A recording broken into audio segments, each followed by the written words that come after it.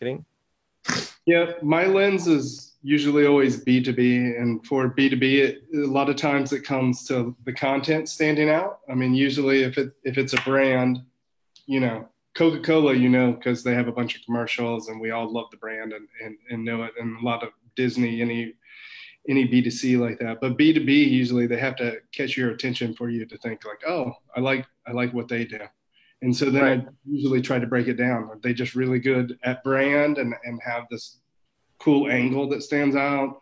Or is their content extremely valuable, which is a rarity? Or are they a startup that just kind of has that cool thing and you like their monkey, whatever it is? Gotcha. All right. Well, we are officially live. And yes, we're talking about monkeys. We're talking about content. We're talking about emotion. And we're talking about consistency. And what does that all boil down to? It boils down to marketing, the front facing of your company to either the consumers, if you're B2C, or to other businesses, if you're B2B. And we've got two gentlemen here who are going to give us their insights when it comes to the topic of how to lead a marketing department. Now, I'm going to sit back and I'm going to be filling out the rest of this stick figure format drawing as a mind map of what's going to be explained. My name is Ryan Foland. I speak about simplicity. I've got a new book coming out called Ditch the Act. I really believe that the more genuine we are at work, the better the environment will be. And it has a lot of implications for marketing. So I might chirp in with a question or two, but this podcast is the Scale Up Valley podcast, where we deal with those experts who are in scale up, companies that have the problems that we want to have, which are scaling problems. So we're going to talk about how that revolves around the marketing department and get some nice tips and tricks. So I'm going to pass the mic over to Dave, who's going to be our moderator for the day. And he has the responsibility, the burden of taking all of your best information and putting it out there into the public live. No pressure. Don't screw it up, Dave. It's up to you. Here you go. Yep, no worries. Thanks, Ryan, for that introduction. And I have to say, definitely stay around for the end of the podcast, because Ryan's drawings, I'm just saying, someday going to end up in the Met. All right, so we've got a great show today. As Ryan mentioned, we've got two panelists. One is Tori Dye from Terminus, and then Octavia. Octavia, you got to jump in with the pronunciation of your last name. Tell the world how we pronounce it. Octave Auger. Auger. Okay, it's spelled differently. You're gonna have to trust me, but it's pardon my French. It's Octave Auger, and Octave is with a company called Paddle.com. As Ryan mentioned, I'm Dave Dubois. I'm with a company here in the Silicon Valley called Agora.io. I'll get you guys up to speed on Agora a little bit later and some of the things that we do related to our marketing organization. We are a company that has been growing pretty rapidly for the last 24 months, so much so that I'm almost completely out of hair. But other than that, I think it would be great to kick it off with Tori. Tori, love to get some brief background on yourself and the things that your company does, and just a little background on the size of your marketing organization. Sure. So my name's Tori Dye. I've been working with B2B technology companies for about 15 years or so now, too many years. Started out in inside sales with IBM and worked my way to doing marketing with startups here in Atlanta, Georgia. Terminus software has a account-based marketing platform. And so we sell software for people trying to do account-based marketing, trying to scale account-based marketing. And our team's about 15 marketers right now. Our sales team's probably, trying to think, maybe 40 to 50 people. Got it. And you're there in beautiful Atlanta. Before the show, we were talking about one of the great brands, and we were talking about Coca-Cola and what a good, sort of B2B brand or B2C brand that is. I did want to bring up one thing. One thing that was interesting in sort of our pre-conversation, we were talking about brands and great brands in the B2B space. Throwing you a bit of a curveball at the beginning, Tori. What in your opinion, what's one of the best sort of B2B brands you've seen in the last 10 to 15 years? Well, right before you jumped in, we talked about it for a moment, but whenever anyone asks me kind of a question related to that, MailChimp is always a company and brand that comes to mind. And even with their kind of transitioning from, I always admired how they had such a fun brand. I think that appeals to a segment like myself. But they're having to transition, like so many of us, to a more serious brand, and watching how they've been able to do that and documented it. And I think the way that they've documented and being upfront and authentic about what they're doing, is part of that whole DNA that makes them great. Yeah, I think it's interesting. I was working for a competitor of MailChimp's, and we had been in the marketplace for a while, and we started to see this new competitor pop up, and it was a monkey with a backpack, and it was the brand that they were putting out, and and I always thought the team over at MailChimp did really a great job with that. Octavia, tell us a little bit about yourself and some background on your company and the size of your marketing organization.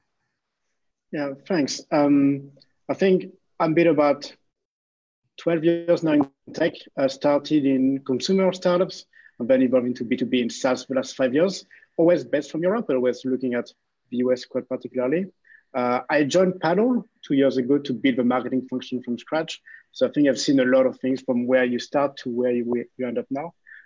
Paddle, to keep it simple, is we help companies scale as fast as they used to grow when they were younger by unifying payments, billings, sales taxes, all the things you need to actually sell to customers. So you can go back to focusing on the customers you want to expand into.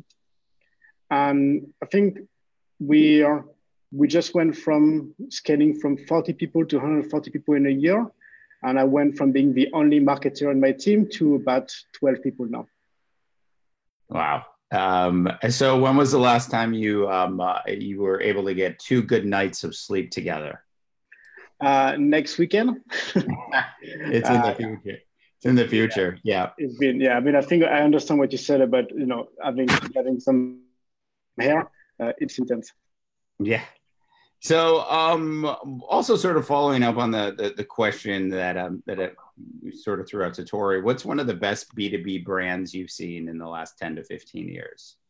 I mean, it kind of stole my answer because I think I replied MailChimp to the same question a couple of weeks ago.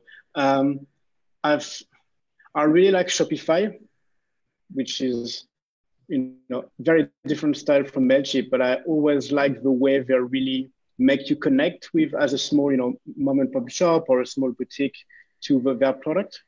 The way they illustrate, especially product marketing wise, how their product can be used when in fact it's just a collection of like landing pages and e-commerce software and so on. That's been to me a B2B brand, which has been very successful at scaling to some extent, going from very small accounts to very large company using it, and have a lot of really good marketing initiatives around, like every year there is something around Black Friday that everyone hears about and so on. So they really combine scaling, having emotion, and growing themselves company. Yeah. I think for me personally, what the brand that totally caught me off guard, and I'm definitely dating myself here a little bit, but was when I started seeing Salesforce anti-software ads pop up in airports all around the country. And in fact, Tori, I was at a CRM conference in Atlanta, and Mark Benioff was speaking at the conference, and that's when I realized how impactful their anti-software symbol had become, as the brand had just sort of really gone from obscurity to dominance, basically, within 4 or 5 years, and had completely disrupted an industry that didn't look like it could be disrupted. So I always thought that was interesting. So Tori, let's talk a little bit about because it was really interesting to watch Salesforce scale its brand, and there was a whole marketing organization sort of behind it. And originally it was just a couple people and Benioff really sort of deciding on what they were going to do. Today it's a huge organization that spends $50 to $100 million in just ad spend alone. How have you sort of gone about scaling your marketing organization where you're at today? Yeah. So when I first came here, I think there was a very, they came from the purest kind of startup growth where you're just doing whatever was flying at you and trying to keep up with it. And so I'd say things were kind of chaotic and not very programmatic by any means.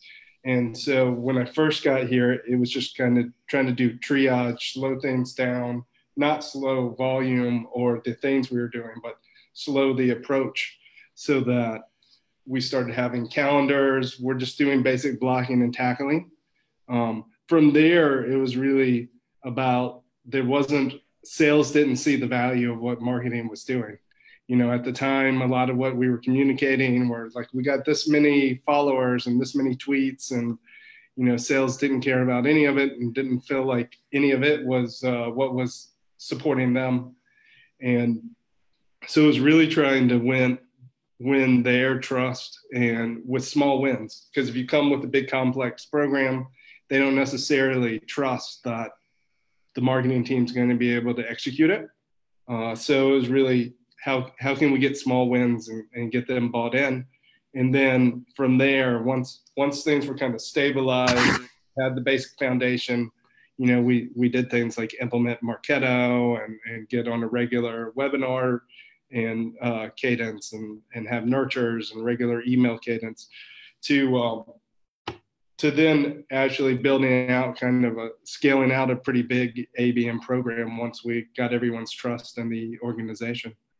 So those are the big three, I think, milestones we had from when I first came in, and us making that, obviously it wasn't just me, there's a whole team here, but we were making that transition altogether from startup mentality to a little bit more mature company that's got to do things differently.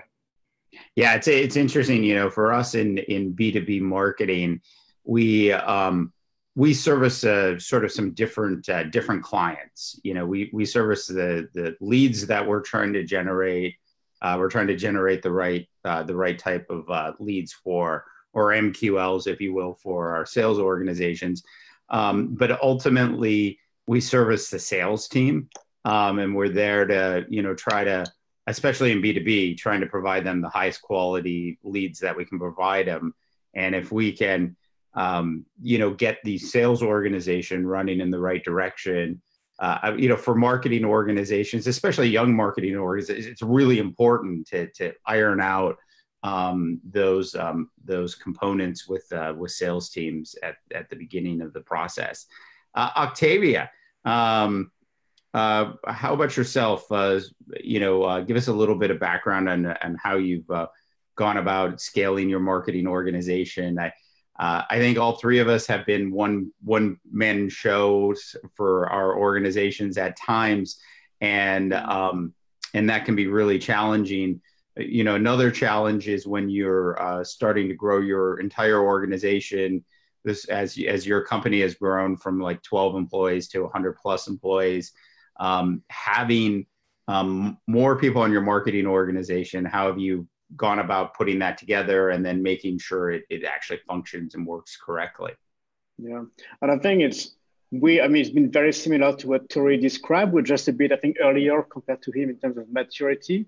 So the first thing, when I joined, no one had ever worked with marketing in their life. Everyone was basically fresh out of school to some extent. So there was a lot to educate about the value of marketing, what it is marketing can actually do beyond we need some marketing because we're just growing the outbound and that's not going to be fast enough. And there were lots of early wins around building personas, building positioning, helping sales basically get the value of what that could be doing, starting content that would help the late stage deal so we could understand why showing something to someone would actually make an impact. And then after that, starting to look at building demand generation, actually starting to build some lead, but not start with the leads first and then the positioning later. So building a lot of that trust. And that's when we started, one, scaling my team, but also scaling all the other teams in parallel. So we build demand generation where, as you said, the goal is very much to deliver really good leads. And there's always a lot of questions around when you hand over a lead. Are you sending the right leads? Is the sales team educated enough to be able to pick them up? So it's been, scaling progressively so we could not have this kind of discussions too much, really have a good alignment between the teams. And now we're looking much more like account-based marketing, mature programs, slowing down the pace the same way. But we still have the same criteria. I would say we need to be very aligned with sales because we hired so many people, like also team leads in both organizations, sales and marketing. It's making sure that at all times we are quite focused in what we do, so we don't disperse ourselves too much. And at the same time, we've also been growing product, and because we are a product company, we have a complex product to some extent, we need to really build relationship with the product team so we can do good product marketing, build a positioning that reflects that and so on. So it's like scaling both at the same time to some extent. Yeah, and how did you sort of deal with not having product marketing when you were a one-person show? Yeah, I mean, I did it myself to some extent. No, but I think the key thing is to be, and the biggest, I think, risk I saw is not saying no enough. There's something that aren't going to make an impact. Some features that we can be okay not communicating too much about, as opposed to really understanding how we're going to be positioning, who are the customers we want to be building, selling, marketing for, all this groundwork. So it's about maybe doing less of the shiny stuff that requires a team, or minimizing some of that and really focusing on the key thing, which is who is it exactly we're going to be building and selling and marketing for now. What is the key thing for them, and really make sure all the teams are aligned. Because at some point, if you don't have product marketers, then you don't really have that much time to do everything. You need to really be super focused on a couple of things that will make an impact. Yeah, I always say the product marketers help remove the gut decisions about what you're building and who you're marketing. They hopefully come in, especially in a scaling marketing organization, really can help sort of set the future product roadmap against a market that you can actually generate some revenue out of. So Tori, when you were growing your team, what were some of the key roles that you looked for at the beginning of building out your marketing organization? So I think you've already hit one of them, which is product marketing. I mean, the three big ones I think you need are demand gen, product marketing, and marketing ops. Especially, you probably can get away without marketing ops in the beginning, but at some point in scaling, you're going to need someone that can help out with the tech because it consumes so much time. And then to the whole discussion that we just had with Octave is being able to have someone that can be totally focused on the messaging and the market and who you should be focusing on, and enabling sales becomes really important so that the demand gen team can just focus on demand gen. And then from there, you start getting, once you get into the 15-person team, all the little extras where you have someone just dedicated to social media or whatnot, or design team. As early as you can get a design team, it's nice, but I always feel like that's one of the easier ones to outsource if you have to. Yeah. As a B2B marketer, I dream of the day where I can just dedicate one person just to Instagram marketing. just imagine having a team that big where you've got a dedicated marketer just for Twitter or a different one for Instagram. Just for one channel on social. Just for one channel. I mean, and that's what we compete against in the marketplace, essentially, when we're dealing with, organizational scale, going from a one-person show to a multiple-person show against the big corporations that have hundreds of marketers inside their organization. Octave, how about you? What were some of the key roles that you look for? I think same thing, product marketing and demand generation, or we call it growth marketing because it combines demand gen, account-based marketing, any kind of growth. I think one thing that I also hired quite early on is a creative team. So as opposed to you, I felt pretty strongly that this should be internalized. And we also made sure that we hired a front-end developer as part of that team to be able to deliver and execute very quickly on any website change, any landing pages, any tooling, any events, and so on we needed, because it's really hard. But I do think that we need to be very creative when we are doing a B2B potentially dry product. Otherwise, they all look like the same feature at some point. So it's like, how can we leave a mark? It's quite difficult, but I do think that from the get-go, not having that means that we end up with more of a sales-driven, like we're just going to be better at selling and marketing as opposed to being a memorable brand like MailChimp or the like. Right. Yeah, I think scaling marketing organizations, there are a lot of key. It depends on your company and your product and what your needs are. But Tori, you brought up something not too many people bring up, and more people should, which is marketing ops. And I can tell you the simplicity of taking that MailChimp form, which should be easy to drop the code into a page on a website, and then hook it up to Salesforce, and you start to integrate all of your systems together. Those things are always way more difficult to pull off than we'd like to believe. So I think as soon as you can get a marketing ops person in, and they sort of relieve some of the stress of those systems, and how to have those things integrated, I think it can make a huge difference inside the growth of your marketing team. So how did you, when you were sort of starting to grow your team, how did you find the right sort of marketing mix? Tori, this one's for you. With regards to campaigns and promoting and getting your brand out, what was sort of the right marketing mix for you, so you could really get your brand into the marketplace correctly? Yeah. So, as I said at the beginning, Terminus we sell an account-based marketing platform. So we are account-based marketing through and through, sometimes probably too much. And you can never do too much ABM. Yeah. And so, it's a little bit different here because there are no MQLs, there were no lead goals, there's opportunity goals, and we pick target accounts each time period, which is typically every quarter.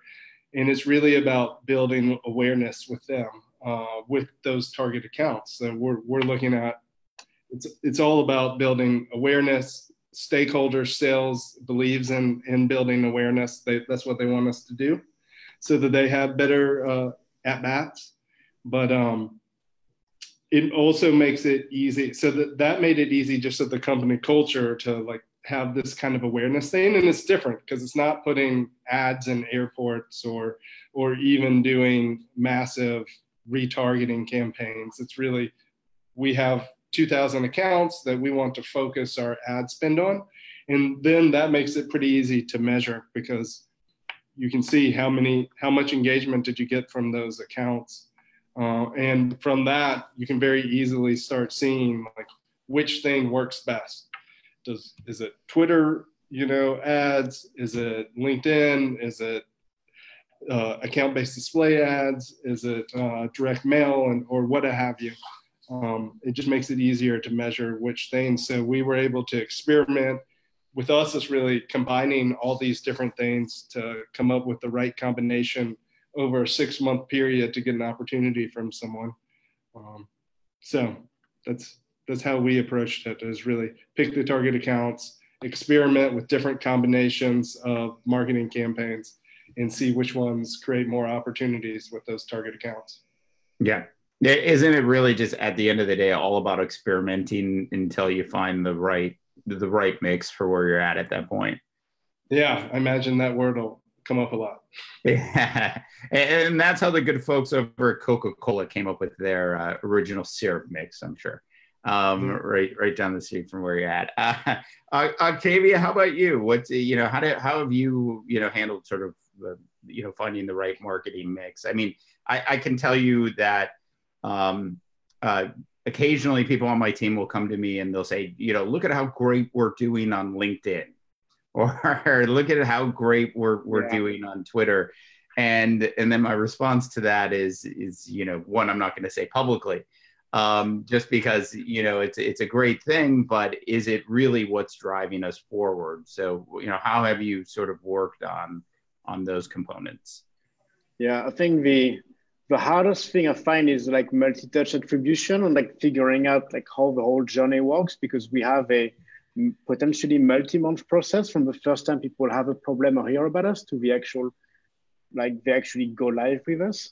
The way we've tried to solve it is, one, trying to run specific campaigns. So that's why we're moving more and more into account-based marketing as a way to actually get a much faster feedback loop of like what works, which kind of channel, touch points, messages resonate with people, and then scale that to demand gen. The other one is basically, as I think Tori mentioned, is like we don't have marketing ops, we have commercial ops that handle all the operations for all the commercial teams independently. I was working with them to actually make sure that there was a good tracking and that we understood on a person-based level, not a web session level, what were the different touch points that people had gone with. We used to really look at like the last conversion source, and then you end up just wanting to do AdWords or SEO, for example. So we've been spending a lot of time trying to understand each of the leads we had, what have they done before? Did we, should we do more content that's not gated compared to gated content, because it's actually, touches these leads. But it's extremely hard because you're dealing with lots of messy data. Yeah, it's hard. In consumer marketing, I always say it's so much easier. Those of us that are in B2B marketing, we live in sort of a different world than the consumer marketing guys or ladies that can, just simply run Google AdWords, buy some billboards, and run some radio ads along the way. These things tend to be, sort of far more complicated in the B2B space, especially from a startup. And Ryan loves this word journey. So, and I think maybe he likes the band journey as well. It's like there's this journey that you go on within a marketing organization when you're launching it that takes you everywhere from a one-person show to having to personally start to scale back what you do for the organization and allow others to sort of come in and handle those things. Tori,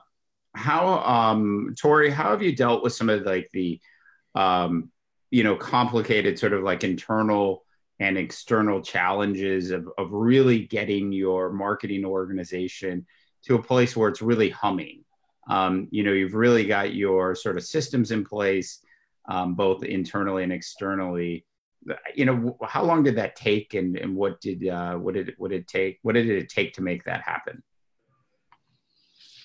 We're probably still working on getting it totally, but it took about 9 months, I think, to get to a point where I really felt everything was going along strongly, and that internal organization or external to marketing, but all the stakeholders out there really felt good about what was happening and were bought in. And I think it's I think it's about putting, a lot of the boring foundational pieces, just coming, what are the campaigns that you're going to run? Are you going to do webinars? How often are you sending email communications? Do you have nurtures? Are you going to utilize direct mail and all these different pieces? And then you have to get through experimenting with those combinations and probably doing little pieces that just show the wins to sales, and standing up your marketing automation and all that kind of stuff. That takes about 2 quarters to really, it's 1 quarter of figuring out what's going on and just kind of getting everything more programmatic. It's another quarter of putting some of the technology pieces in place. And then once you have all that, you can really put a program, and by the end of that 3rd quarter, I think that's when stakeholders start seeing what's going on, and you can start showing the benefits that you're having to the organization. Totally agree. Octavia, how about yourself? I really like one thing Torres said about showing value to sales incrementally, like delivering value. And I think it's quite important because they do tend to see what works on deals specifically, and if it doesn't, then it's probably not good. So there's a lot of that. I think the issue we see is that typically as soon as something is working, we need to do something new. So there's never a perfect time when everything has been humming. Every probably 4 to 6 months, we've been restructuring everything, rebuilding, change. I mean, I'm sure I'm not the only one, but that's also why it's fun. I think the key thing we do to make sure it's working is just really being close to like the deals and the, what sales goes through, is making sure when we talk about the positioning, did it actually resonate? Listening to sales calls, looking at the velocity of these deals. When we do content, when we do ads, it's like, is that sending the right ones? And as we evolve, as everyone, like we look at different types of leads, we look at different types of sizes of leads. We then keep updating these programs, and don't be afraid of removing what used to work 3 months ago, but no longer makes any sense, or what's just a distraction. It used to be something that made 50% of our leads, but now it's just a lot of work, but just makes 5% of them. Maybe we can find a way of having only 4%, but very low maintenance. So it's removing things as we go. Yeah, it's really interesting. We actually are in one of the few professions where failure is important to success. And we have to we go out and and Ryan, that might be the name of my book. Failure is important to success. It really leads to what is the not just the journey that your company is on, but what is the journey that your internal team goes on to kind of get you there. Ryan, what kind of thoughts do you have on that? Well, my thoughts are that in all of what I've drawn here, there are a few words that I would have expected to come up, and I'm curious to see how those words tie into the journey and the marketing component. I see a lot of marketing moving towards internal influencers and trying to empower your employees to be brand ambassadors. And I'm curious how you two gentlemen see the future of marketing when it comes to getting your employees empowered to showcase the brand and be the micro or mini or nano influencers, having MailChimp and talking to people about it when they're not at work, about how excited they are about what they're doing. So my question to you is, how do you support currently your employees outside of the sales department for those people to naturally sell by just bringing up conversation about what they do and the fact that they're excited about it? How do you see your non-sales employees as a larger scope of the branding and marketing team? Here we have, I mentioned we brought on someone to focus on social media. Mm-hmm. And a lot of their job is less about making our own social media work, as in helping the people that already have a little bit of a platform, be able to use it better. So some of the executives have people that are keeping an eye on them in the space and some of them are very good at social media. Most of them are not. And it's bigger than social media. It's obviously presenting and getting out there just in general, being more involved with our marketing, blogging. I do think you need to have a plan for that, because usually what I see at companies where they try to have a contest for all the internal employees to do a blog contest or to do the most social whatever, it doesn't work very well in the first place, and it stops working like 2 days after the contest is over. So you really have to have someone that's doing the hard work for those people. The other thing that we're trying to do is kind of the typical like certification type things on the product that you would put sales through. The whole company is going to have to go through, so that everyone just understands what's the core elements of the messaging. And if somebody asks you what you do, that you can give that elevator pitch just as well as, you know, anyone on sales or product marketing.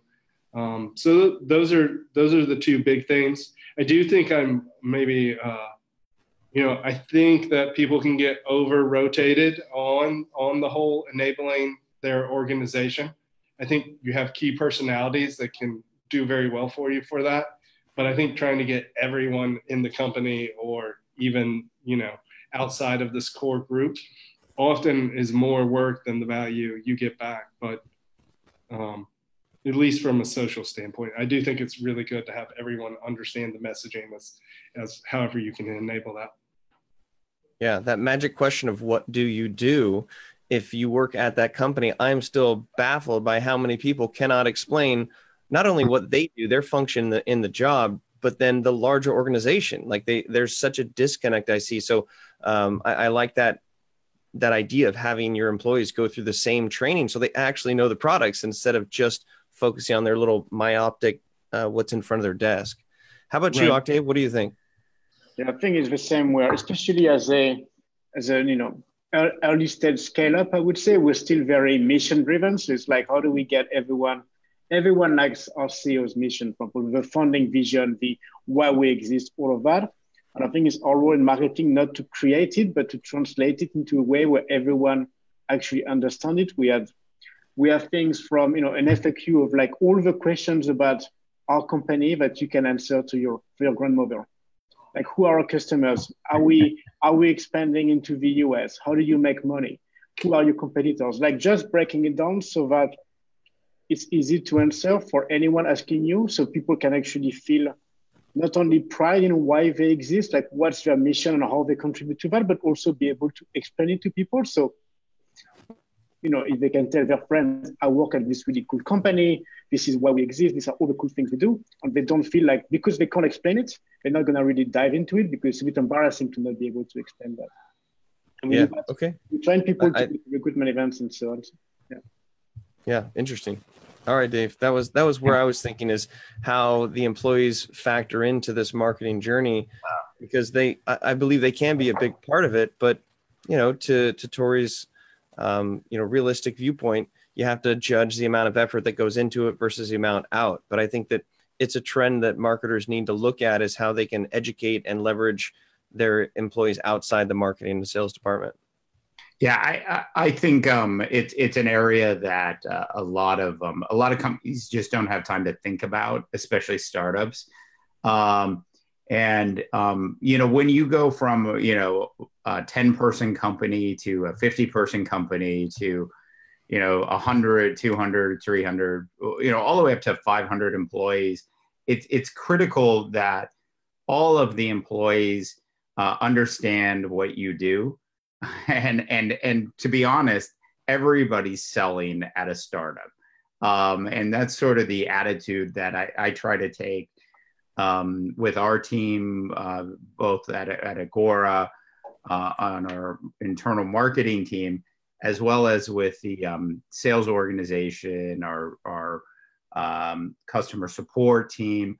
We take that approach with everybody. We want everybody to be able to sell the product, or at least talk about the product in a passionate way. And what we found, at least for Agora, this is different at every company, we found that the ability to use cases and then pivot based on, you know, specific conversations you're having really works the best for us.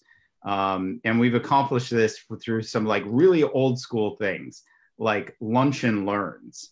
Like, you know, I remember when I was starting in business, we used to have these lunches where our management team would explain to us, you know, all of the things about the products that we were selling and how they work.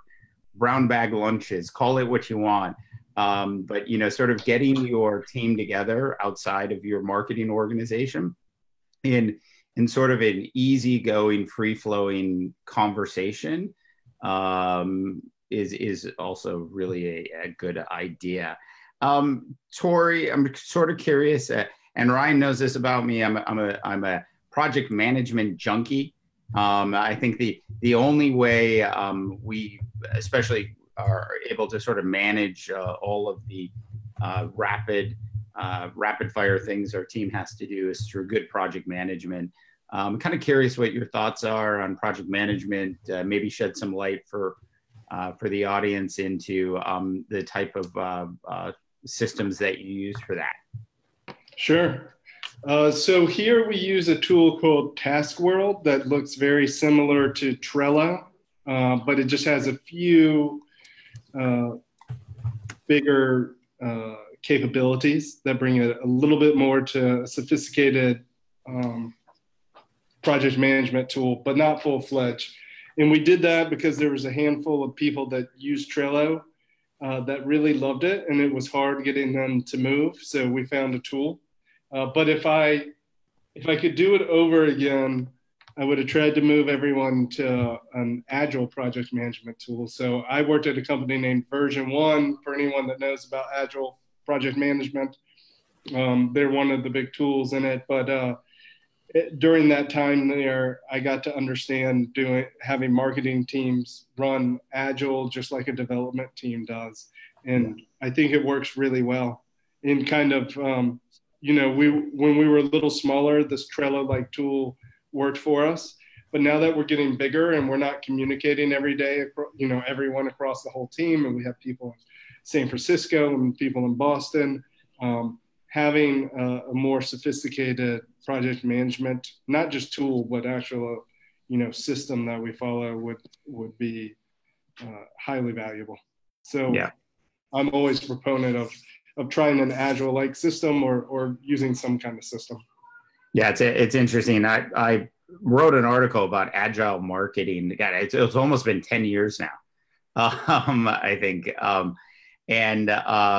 At the time, I was using Jira, the same way our development team was using it. And I remember sitting down with them, telling them what I was going to use it for, and they were shocked.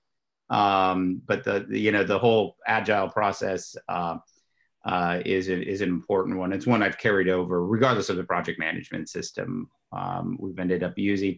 Okay, Octavia, we're real quick because we're gonna have to go to Ryan's beautiful drawings here in a quick sec. So give us your quick feedback on project management systems. Yeah, we're just switching. Basically, we used to use something called Monday.com for project management. We figured out that everyone was using it. There was too much overhead, paperwork, following up on things. So now we're moving to much more agile setup. So I don't know yet how that's going to work, but we're moving like 2 week sprints, whiteboard, everyone, much more simple tasks, much more accountability and visibility, much less big project management, spreadsheets, Gantt charts, and so on, to bring it back to something a bit closer. We're all in one office, so it's possible, but I want it to be a lot less complex and project management heavy than we used to. Yeah. So it's funny. We currently use Monday, Monday.com. We've been really happy with it. But the biggest issue I have is just getting other heads from other departments to log in and see. That was very difficult for us as well, to contribute, to add a ticket or see what's going on. Yeah, very hard. Yeah, it's really difficult. All right, well, I'm going to pass the journey baton over and there's Ryan's got good hands. He never drops the baton. So I'll pass it over to Ryan, and all right. So the fun conversation, the big reveal here. This is what we're looking at. We ended up with the balloons. That's definitely where we were at. And then the things that you were talking about that caught my ear, and with a little bit of grass and some other key components down below. But I would say that overall, it's interesting how we sometimes start and end in the same place. And our first question, I think, really connects it together, which is some of the key components about, leading a team that is an effective marketing team. And that's about creating connection. It's about a focus on content. It's about consistency, and it's about emotion. And what you guys talked about, in all the little nitty gritty, is how you accomplish those things, how you communicate to create that consistency. How do you test things to make sure that you're, investing in the right efforts, to make sure that your team is empowered with the right tools.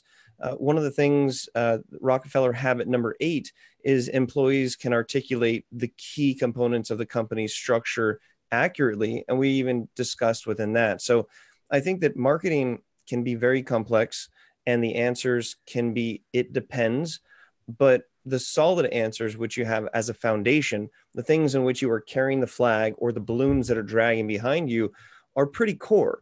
And the idea of being agile, being nimble, looking to see what works. And then as soon as you get something that works, understanding that you've got to do something new to keep relevant and to stay current, even if it means turning your monkey into something more boring. At the end of the day, it's a customization of how your department can best serve your, wait for it, stakeholders. And I think we forget about that. And so that's the overarching message that I see is, how does this all lead back, whatever flag that you're carrying, whatever balloon that's dragging behind, how does that directly tie to stakeholder value? And how can you get the entire organization to buy into it? And I think the answer is simplicity, alignment, consistency, connectivity, content, and emotion. So for me, that's what I sort of transcribed from what you guys said. And it makes sense. And sometimes we look for solutions that are more complex when oftentimes they're hiding in plain sight. So the advice here is right in front of you. It's the stuff that you think about, but you might be looking for other options. And it's a great example of how 2 seasoned individuals, 3 seasoned individuals, 4 seasoned individuals can put their heads together and end up back in the same spot where they started, which is the fact that marketing is this organism that is complex, but there are simple components that keep it all together. So if you enjoyed this discussion, if you like this stick figure drawing, if you like the insights, and if you like these people, we have plenty more of this happening all the time, every Monday, and then throughout the week on the Scale Up Valley podcast. So gentlemen, it has been a pleasure. Continue carrying that marketing flag high. And I'm excited to see the scaling, the problems, because as a very wise gentleman said one time, failure is important to success. So everybody, fail your way through marketing to see what works. And on behalf of the entire Scale Up team, we appreciate your time. And if you are out there and enjoy this, share it, tweet it, like it, comment on it, subscribe, all that kind of stuff. So there we go. That is the end of the show. So gentlemen, it's been a pleasure.